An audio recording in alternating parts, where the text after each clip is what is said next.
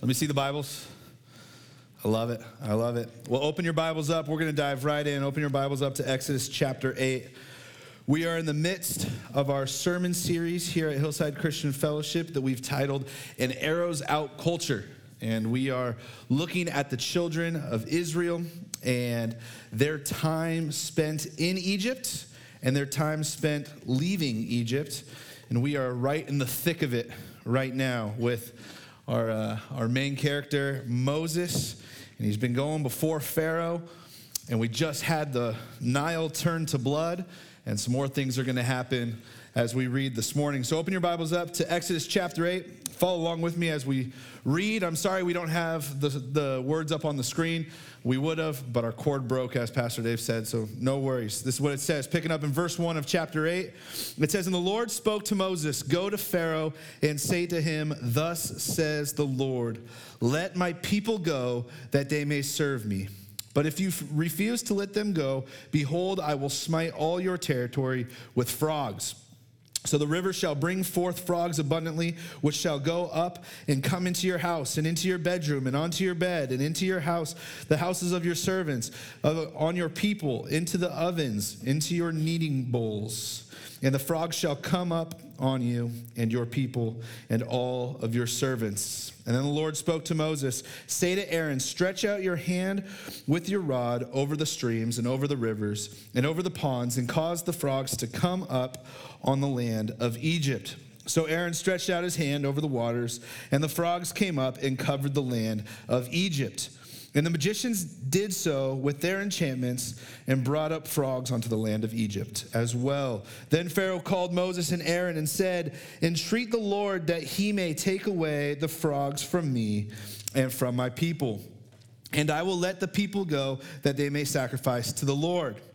And Moses said to Pharaoh, 'Accept the honor of saying when I shall intercede for you, for your servant, and for your people, to destroy the frogs from you and your houses, that they may remain in the rivers only.' And so Pharaoh said, 'Tomorrow.' And he said, 'Let it be according to your word, that you may know that there is no one like the Lord our God.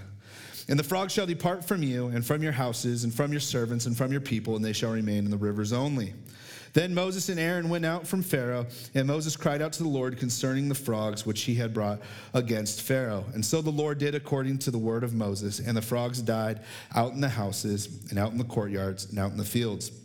And they gathered them together into heaps, and the land began to stink. But when Pharaoh saw that there was relief, he hardened his heart and did not heed them, as he had said to the Lord. So the Lord said to Moses, 'Say to Aaron, stretch out your rod and strike the dust of the land, so that they may become lice throughout all of the land of Egypt.' And they did so. For Aaron stretched out his hand with his rod and struck the dust of the earth, and it became lice on the earth. And it became lice on man and beast, and all the dust of the land became lice, and the dust throughout all of the land of Egypt. Now the magicians so worked their enchantments to bring forth lice, but they could not. So there was lice on man and on beast. And the magicians said to Pharaoh, 'This is the finger of God.' But Pharaoh's heart grew hard, and he did not heed them, just as the Lord had said. And the Lord said to Moses, 'Rise early in the morning and stand before Pharaoh as he comes out to the water, and then say to him, Thus says the Lord, let my people go, that they may serve me. Or else, if you will not let my people go, behold, I will send swarms of flies on you and on your servants and on your people and onto your houses. And the house of the Egyptians shall be full of swarms of flies, and also the ground on which they stand. And in that day I will set apart the land of Goshen, in which my people dwell, that no swarms of flies shall be there, in order that you may know that I am the Lord in the midst of the land. And I will make a difference between my people and your people, and tomorrow this will be a sign.' And the Lord said, or the Lord did so, and thick swarms of flies came into the houses of the Pharaoh and into his servants' houses and into all the lands of Egypt, and the land was corrupt because of the swarms of flies. And then Pharaoh called to Moses and Aaron and said, 'Go, sacrifice to your God in the land.' And Moses said, It is not right that we do so, for we would be sacrificing the abomination of the Egyptians to the Lord our God. If we sacrifice the abomination of the Egyptians before their eyes, then will they not stone us? We will go 3 days' journey into the wilderness and sacrifice to the Lord our God, and he will command us. So Pharaoh said, I will let you go, that you may sacrifice to the Lord your God in the wilderness. Only you shall not go very far away to intercede for me. Then Moses said, indeed, I am going out from you, and I will entreat the Lord that the swarms of the flies may depart tomorrow from Pharaoh and from his servants and from his people. But let Pharaoh not deal deceitfully anymore, and not letting us go and sacrifice to the Lord. So Moses went from Pharaoh and entreated the Lord, and the Lord did according to the word of Moses. And he removed the swarms of flies from Pharaoh and from the people and from his servants, and not one fly remained. But Pharaoh hardened his heart at that time, and neither would let the people go. Let's pray. Dear God, we thank you for your word. God, we thank you that your word is living and active and sharper than any two-edged sword. God, we thank you that your word cuts through the bone and through the marrow. And God, that your word reveals to us the motives and the intents of our heart. God, we pray that this morning as we look at your perfect word, God, I pray that you would speak to us. God, that you by your Holy Spirit would speak through your words. And God, that we would be encouraged, God, that we would be inspired, and that we would be challenged. God, that your word would transform us from the inside out, and that not a one of us would leave this place the same as when we came. God, that the power of your word, the power of your Holy Spirit, and your resurrection power, God, would change our hearts and minds. God, I pray that this morning none of these would be my words, but God, you would speak through me. Anything that would be of me, God, may I not get it out of my mouth, but that your word would come through. So God, we thank you. We praise you in your son's wonderful and beautiful name, Jesus Christ. And all God's people said, amen. Amen. We have a story here, and it's beginning to unfold, and it is getting a little bit messy. And we have Moses, and he's going before Pharaoh, and he's speaking to Pharaoh, and he's speaking the word of the Lord, and he's speaking with boldness, and he's saying, Pharaoh, let my people go. And Pharaoh keeps saying no. Over and over again. And this is where it gets a little bit messy. We got frogs, and they're everywhere. Anyone ever seen frogs? Okay. Anyone seen lots of frogs? Okay. Anyone seen toads? Okay. When I've seen frogs, and when I think of frogs, I remember being an elementary school kid out on the playground. And every once in a while, when there was a good rain in spring, you go out at recess, and you might find a little tree frog. Anyone seen those tree frogs before? They're just like about 1 inch long. Now, frogs in South America and North America, so let's just say American frogs, range from 1/2 inch to as large as 12.5 inches. Now, I have never seen a foot-long frog before, but that sounds terrifying. And there were frogs everywhere. We're talking walking outside, squishing them under your feet, right? This is getting gross. And then God listens to Moses, and all the frogs die, and they begin to pile them up, and they begin to stink. It's getting messy. It's getting smelly. And then it's lice. Back to the elementary school days, just like the frogs. I remember those days in elementary school, and the number one rule was do not share your hat. Well, I like my friend's hat. It looks cool. It's got a Chicago Bulls logo, and my parents won't let me like the Bulls. They're Lakers fans, right? So I want to share. No, don't share. There's lice. And I didn't even know what lice were. And then one kid got lice. And then we all knew what lice were. And lice are not cool. And so then the lice leave. And then swarms of flies. I hate flies. I absolutely hate flies. Fly swatters, they don't work. Flies are fast. My grandma has this really cool gun. It's a spring-loaded fly swatter on like a string, and you like push it back and you shoot, and it like launches. And it's a great idea, but it doesn't kill the flies. And there are flies everywhere. How many of you guys have seen that new fly removal gun that they have for people? It's like a little pump-action shotgun that shoots rock salt. Has anyone seen those? Those are super cool. I want to get one because I hate flies. But they're everywhere. And Pharaoh continues to harden his heart and reject God. And that is where we are at today. Exodus chapter 8, we see 3 times Pharaoh is given the opportunity to turn to the Lord, to heed the Lord, but what does he do? He rejects God. Now, what we began to see last week, and as we're going to continue to see in the weeks to come, when we have all of these plagues, there is 10 plagues that take place when the Israelites are on their way out of Egypt. And it is ironic and interesting, or maybe God had a plan, but each one of these plagues coincides with one of the Egyptian deities of the Egyptian pantheon, the gods that the Egyptians worshiped and had put all their faith and trust in.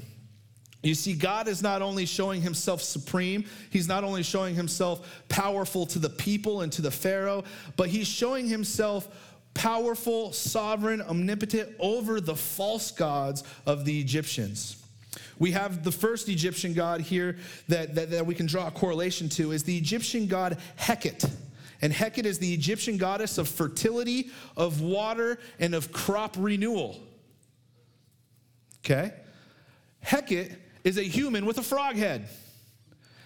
Egyptians loved frogs. Frogs were the thing for Egypt because they didn't have pesticides. They didn't have any of these chemicals to help them grow their crops. And when there were locusts and when there were flies and when there were other insects that were coming to destroy the crops, out of the Nile and out of the pond would hop these frogs, and the frogs would love it. And they'd be eating all the bugs.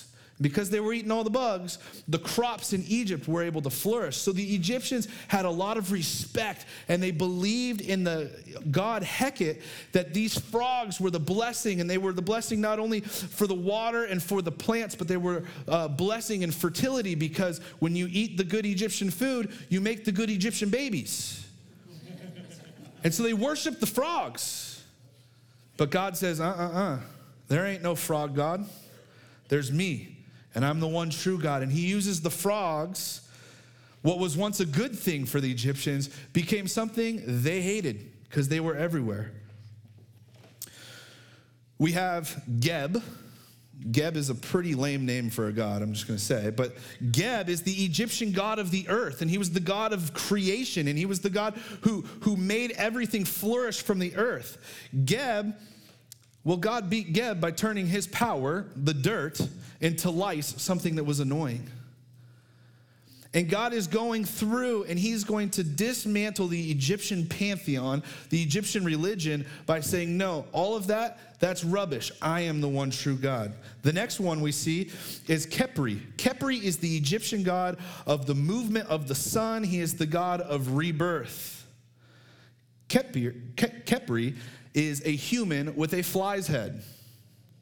And God uses flies, swarms of flies, to block out the sun, to make life miserable, showing the Egyptians that they have put their faith in something that is false.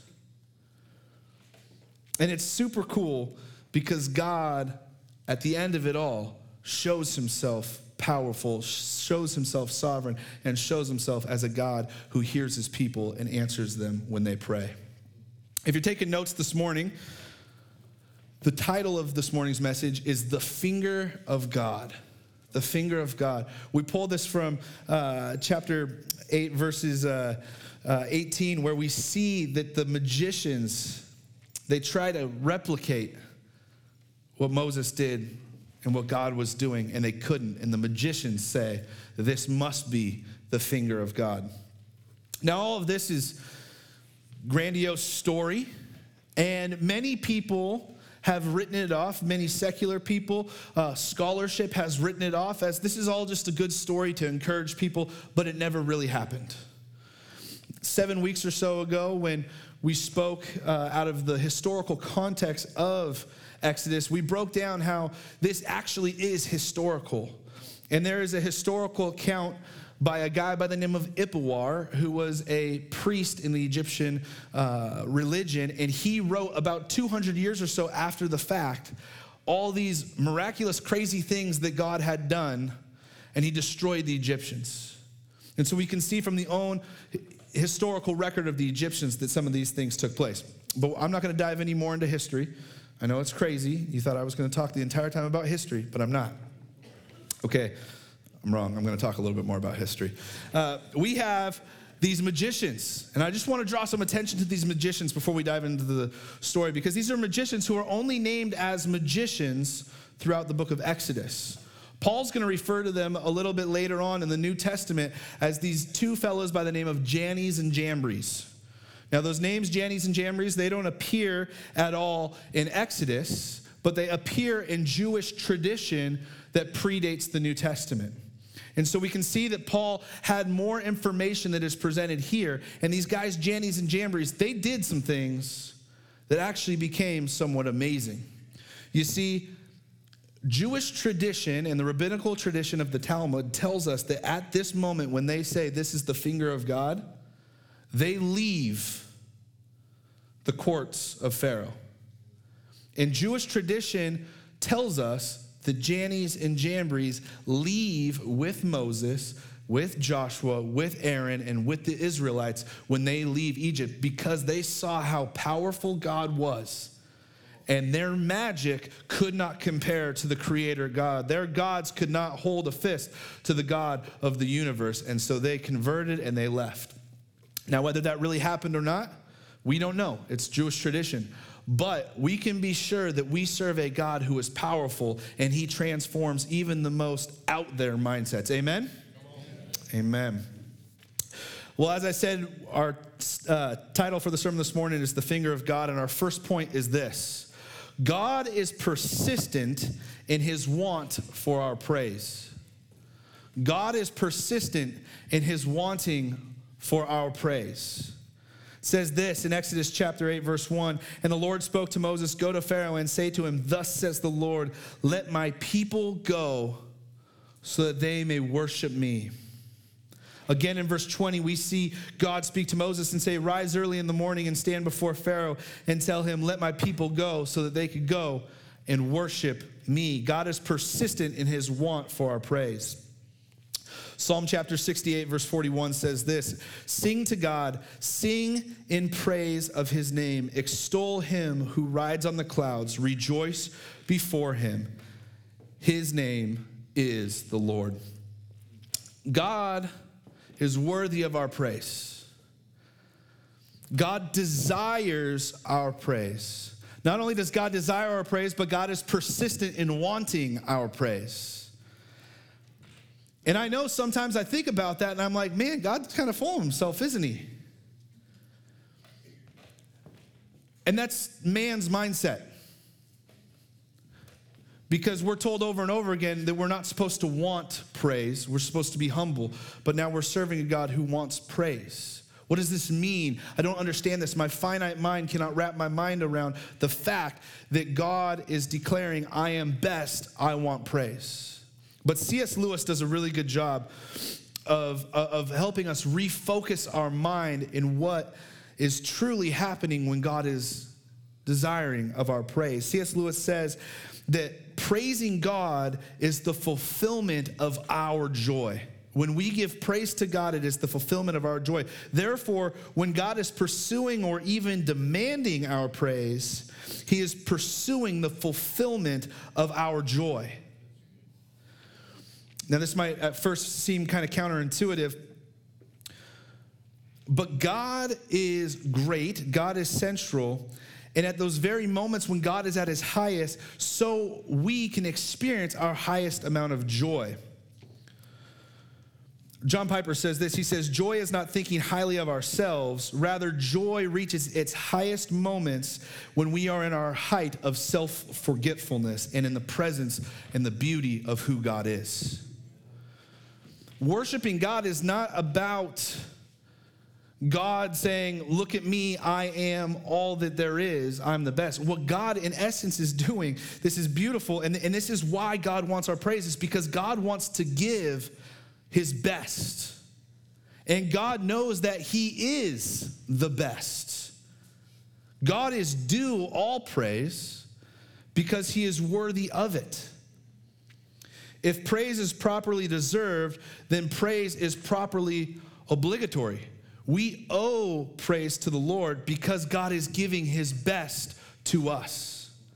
God loves each and every single one of us so much that he saw us in our sin. Romans chapter 5 tells us that while we were in our sin, God demonstrated his love towards us, that he sent himself to take on the punishment for our sins so that we could experience the fullness of life, the fullness of joy, the fullness of his grace. And because God loves us so much, he gave his best. And now it's not because we have to earn his love, we have to earn his grace. No, he's already given it, and now we bring before him praise. God is so great, and it is because he is so great, he is greatly to be praised. And so being praised to God is the fulfillment of our joy. So the question that could be asked, is God a megalomaniac? Is God some transcendent egotist? Of course not. Of course not. In all reality, that question in and of itself is arrogant and irresponsible. It's because our minds can't comprehend how great God is. When we begin to equate God to a human standard, but God is so much higher than any human standard. Fallen creatures that are blinded by sin cannot see that if we rob God of his glory, then we are in essence robbing ourselves of our truest joy. When we rob God of the glory that he is due, we are actually undercutting what God wants to do in and through our lives. God is persistent in the wanting of his praise because God knows that he is best for us. Here's a little story.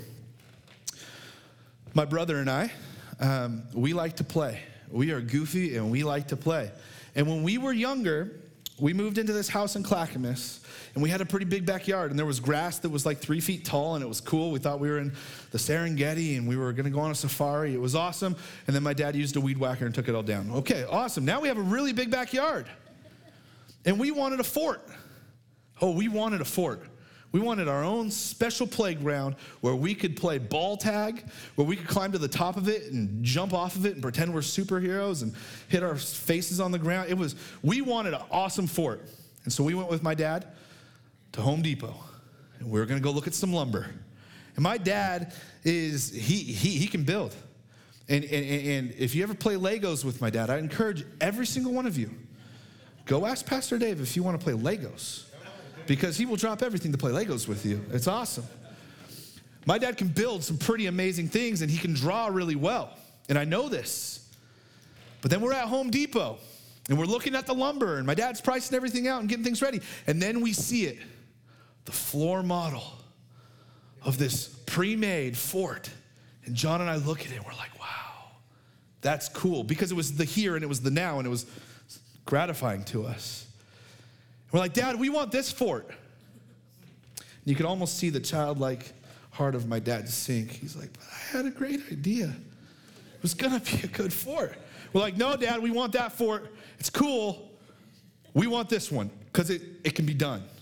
So my dad, he acquiesced, and he got us the fort. And as the years went by and that fort began to really not be that good, John and I, to this day, will still think to ourselves, I wonder what we would have got if Dad built us his fort. And it's real. But check that out. That's how God is with us. God wants to give us his best. And God's got something amazing for each and every single one of us. And the reason we give praise to God and the reason that God wants our praise is because he wants to give us his best. But so often we sell ourselves short by not giving God praise, by not living our lives in a life of worship and sacrifice to the Lord. We say, you know what, God, no, we're going to settle for the here and now. This is good, God. I like the blessing I have now. This is great. I'm satisfied. But God has so much more, and that's why God desires and almost demands our worship. It's not because he's egotistical. It's because he's the most selfless and loving person there is. God loves us and he wants to give our best. That is why he wants our praise. God wanted the children of Israel to have freedom. He wanted them to experience his presence. And so he says, let my people go so that they may come and worship me. It's not because he needs it. Let's realize this for a minute. God existed before time. God existed before the creation of the world. And man didn't show up on the world until day 6. God didn't need us. God doesn't need you and I. But the beautiful thing is God wants. And he loves. And he created. And now because of that, we give glory and honor back to him. The finger of God can be seen here because God is so perfect in his wanting of praise, because he wants to lavish us with blessing, with joy, with peace, with the life that is full of grace and where his love abounds. The second point that I'd like to draw our attention to is God is perfect in his watch of our prayers. God is perfect in his watch of our prayers. Exodus chapter 8, verse 13 says this, "So the Lord did according to the word of Moses." You see that? The Lord did according to the word of Moses. Exodus chapter 2, verses 24 and 25 tell us this, that God hears and he turns. He hears with his ears, but then he turns and he sees. I was trying to think as I was writing this, God is perfect in his watch of our prayers, not just in his hearing of our prayers. How many of you know we hear with our ears, but maybe we could argue that we actually hear with our eyes even more? Body language is an amazing thing because you can hear one thing audibly, but you can know that is not what's actually being said by someone's body language. I've been catching up on a show that I've watched before, and I'm watching it again. And I'm watching it very fast. The Office is on Netflix. Now, I don't endorse this show fully, okay? But there's at least one or two characters in there that I can kind of relate with. I'm going to say the name Michael Scott. I don't relate with Michael Scott. He's the boss, and he's crazy. And he does some pretty outlandish things. And you can hear what Michael Scott is saying, and most of the time you don't fully agree with it. But there's another character by the name of Jim Halpert. And Jim, he does some funny things, he does some talking, but like the most funny part of this show is Jim's body language. Because every once in a while, something crazy is going on in the office. Whether it's someone catching the office on fire so that they can fake a fire escape just to make sure their safety protocol is in line. And everyone's going crazy, and then the camera turns to Jim Halpert, and Jim's doing his thing, and he looks at the camera, and he catches eyes with the camera, and he makes this face that you can hear. Jim is just like, what am I doing here? Why am I here? Body language is something that we all know. No one taught us body language. No one taught us how to translate body language. But we all know body language when we see it, and we all know exactly what it means. Any husbands and wives out there seen body language before? Right? We serve a God who not only hears our words, but he sees us where we're at. And he knows the desires of our hearts, and he knows our prayers, and he sees the even body position we put ourselves in when we pray. And he can see when we pray the fervency or the lack thereof. God sees when we pray, and he watches over our prayers, and he knows them. He is perfect in his watch of our prayer. 1 John chapter 5 tells us this, "Now this is the confidence that we have in him, that if we ask anything according to his will, he what? He hears us." Psalm chapter 66, verses 17 through 20 say this, "I cried to him with my mouth, and he was extolled with my tongue. If I regard iniquity in my heart, the Lord will not hear, but certainly God has heard me. He has attended the voice of my prayer. Blessed be God, who has not turned away from my prayer, nor has he turned his mercies from me." So no matter where you're at in your life, God sees you, and he hears you, and he is answering your prayers. Hebrews chapter 4, verse 16 says this, "Let us therefore come boldly to the throne of grace, that we may obtain mercy and find grace John 14:14 says, if you ask anything in my name, I will do it. Matthew 7:7, ask and it will be given to you. Seek and you will find. Knock and the door will be open to you. God is perfect in his watching of our prayers. Now, I've had conversation with many people in the realm of prayer. I've gone to people for counsel and guidance in the realm of prayer. Because so many times we ask the Lord and we don't see an immediate response. Oh, sometimes we do. I remember many times in my life where I said, God, is this what I'm supposed to do? And it was very clear that yes. I also remember the times where it was very clear, no. No, Matthew, you're not supposed to go ask that girl at McDonald's on a date. It's not wise. I remember minutes like this. But there's the other times where we ask of the Lord and we don't hear. And we wonder, does God actually hear me? Is God really for me? Does God really know what's going on? May I encourage you and exhort you this morning that God hears, and not only does he hear, he sees, and he's answering. I heard it said one way, and it stuck with me. This is what I tell everyone now. God answers your prayer the moment you pray it. And he answers one of three ways every single time. Every single time. God does not answer any other way than these three. Go,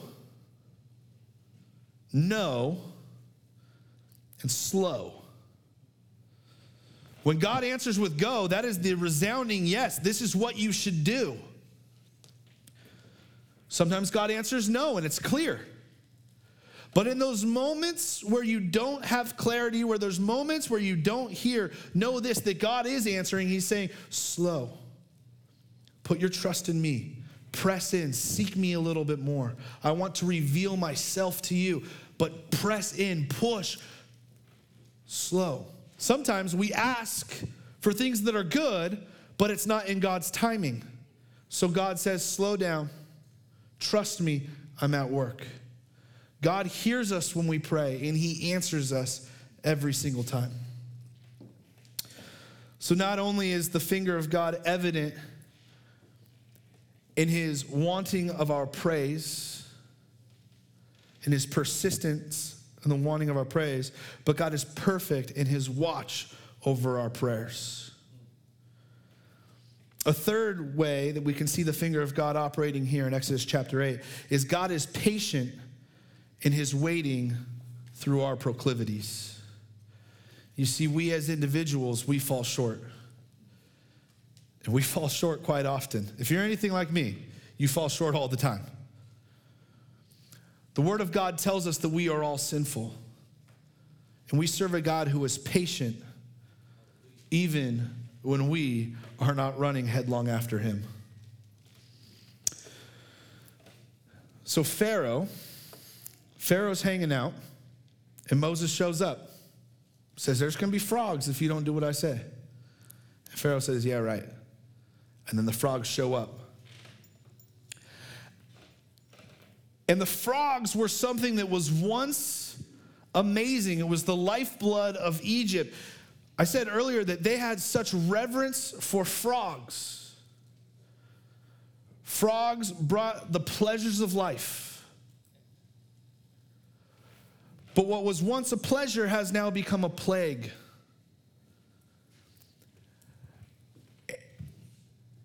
And when we as people, as sinners, the sins that are our own, those things that make us feel good,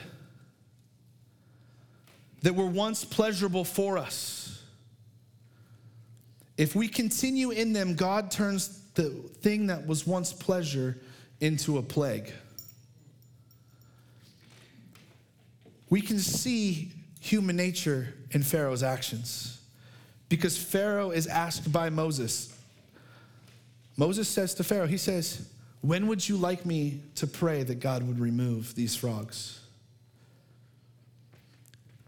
Now, the frogs at this point were like the worst thing ever. They are everywhere. They're in the beds. They're in the kitchen. They're in the jars of rice. They're in the bathroom. The frogs are everywhere.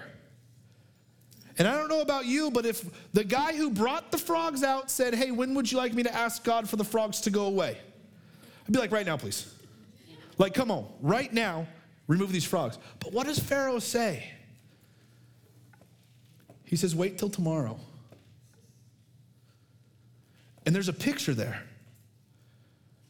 Because isn't it human nature for our sin, for the thing that was once pleasure for us, that is now becoming a plague. It's bringing destruction in our life. And God says, hey, I want to take that away. Bring it before me. What do we say? One more time. One more time, God. I promise I'll be done after this, but one more time. Human nature is not to give it up. God wants to take those things that are a bondage for us. He says, lay them down at the cross, but so often we say, okay, God, maybe tomorrow. Maybe tomorrow. What's amazing about God is that God is relentless in his pursuit of us.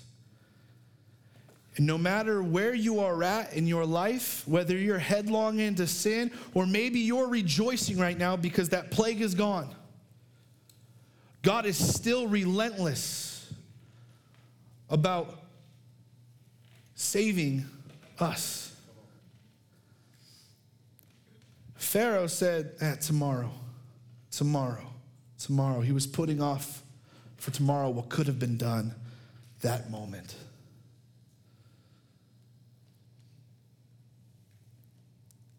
We can be so knuckle-headed at times.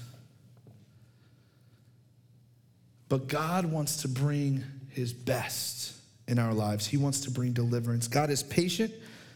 I'm not. I'm learning patient, but God is patient.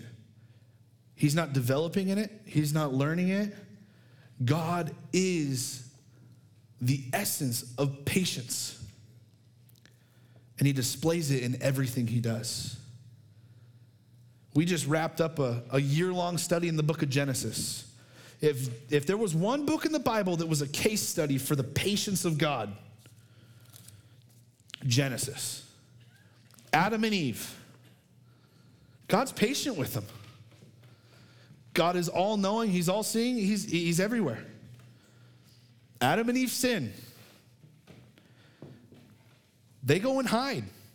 Now, God knows where they are at, but he's giving them opportunity to confess. So God's like, hey, where are you guys? God's patient. Let's continue on down that train. Mankind, from the time of Adam and Eve to the time of Noah, God is patient. But there's some times where God's not going to strive forever. The life of Abraham. Abraham, I want you to leave the land of your father and go to the land I have prepared for you. Okay, I'll get there, God, in like 30 years.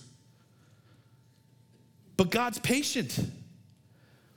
God's patient. You move on to Isaac and Jacob and Joseph and now the children of Israel.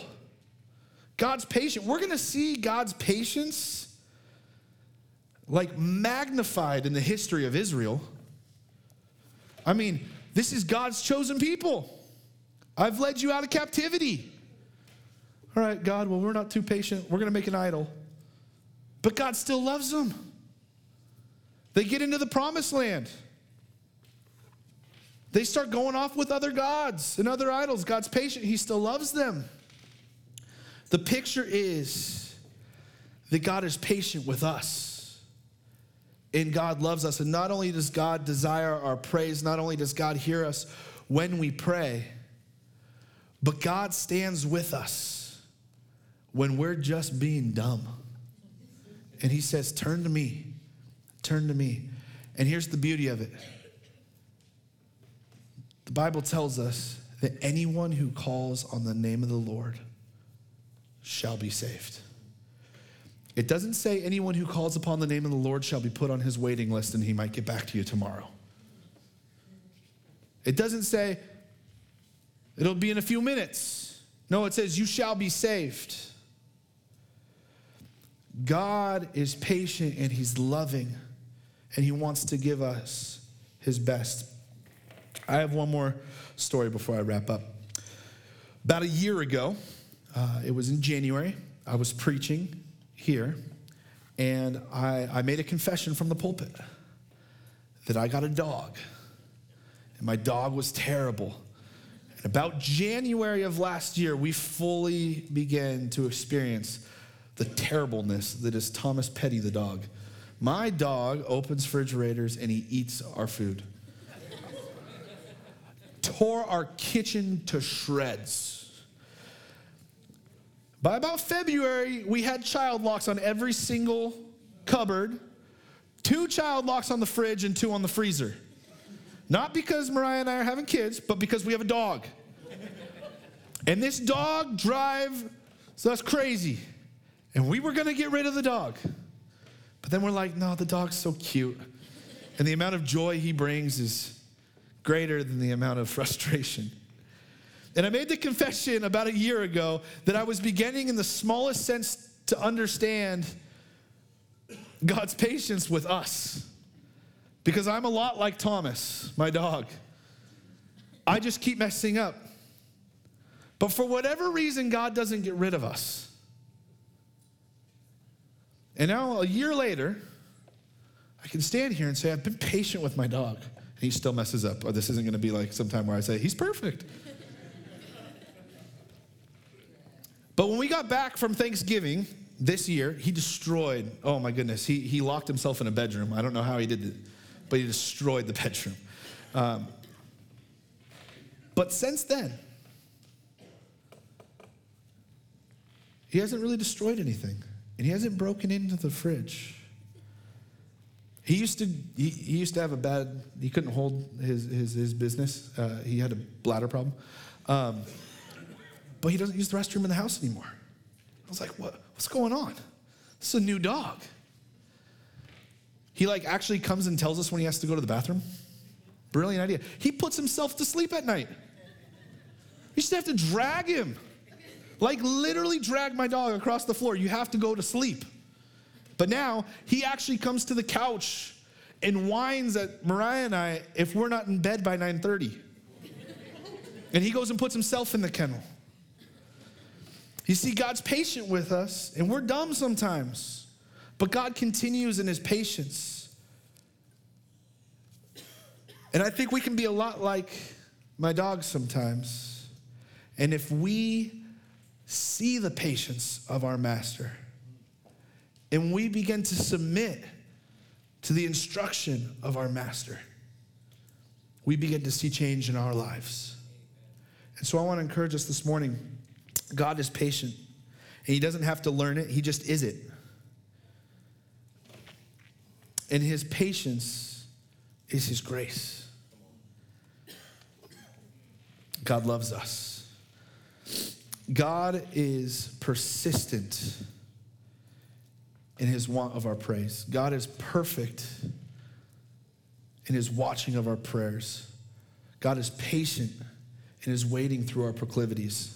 Here's a bonus point, final point. This would make a lot more sense if it were up on the screen. But the last point is this. Gosh, does Pharaoh have his wits during this process? Pharaoh's a knucklehead. Because verse 32, what do we have? Pharaoh says this, my heart is hardened. I'm not going to let him go again. We can learn a lot from Pharaoh. Pharaoh is going to end up giving in and turning to the Lord and submitting to the Lord. But it's going to be at a very great cost. It's going to be at such a great cost that it ends up costing him his own life.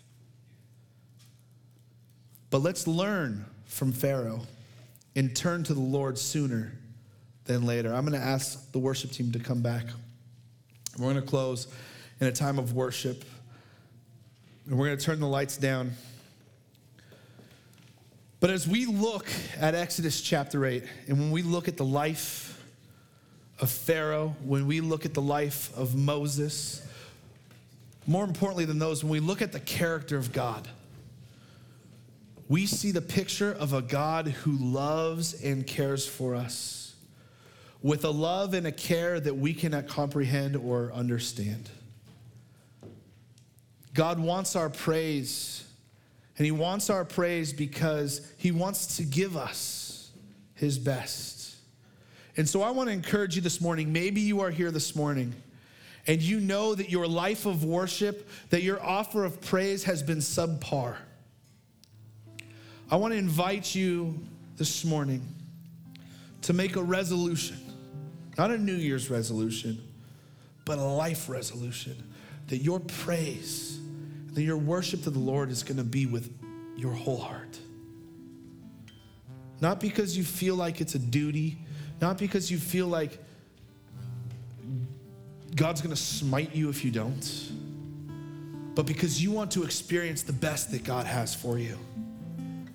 I want to encourage you that if that's you this morning, when we enter into this song one last time, I want you to lay it all on the altar. Come before the Lord and offer him your fullest praise. Maybe you're here this morning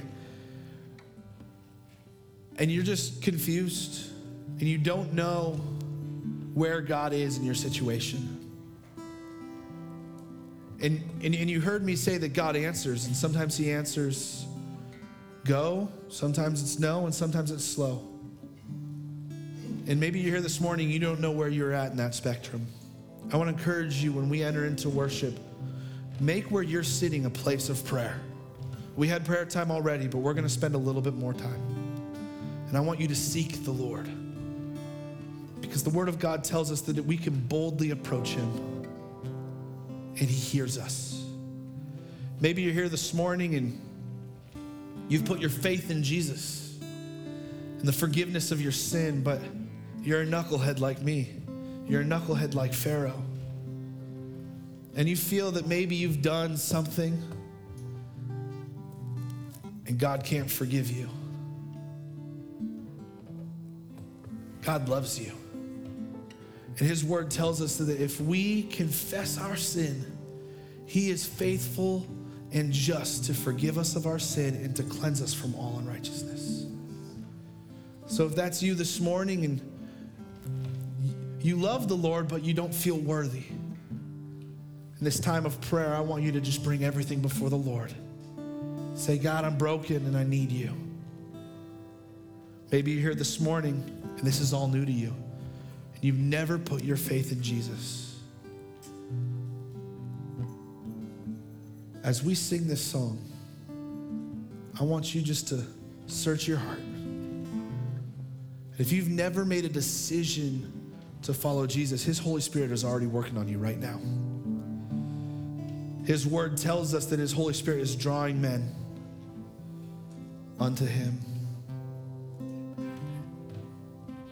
Submit to the Lord this morning because he loves you. He's not some tyrant.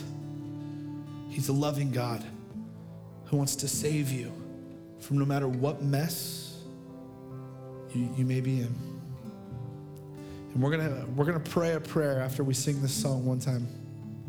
And we're gonna pray for all those things, but we're gonna invite the body of Christ this morning to enter in. And we're going to invite salvation to be here in this house this morning. Amen.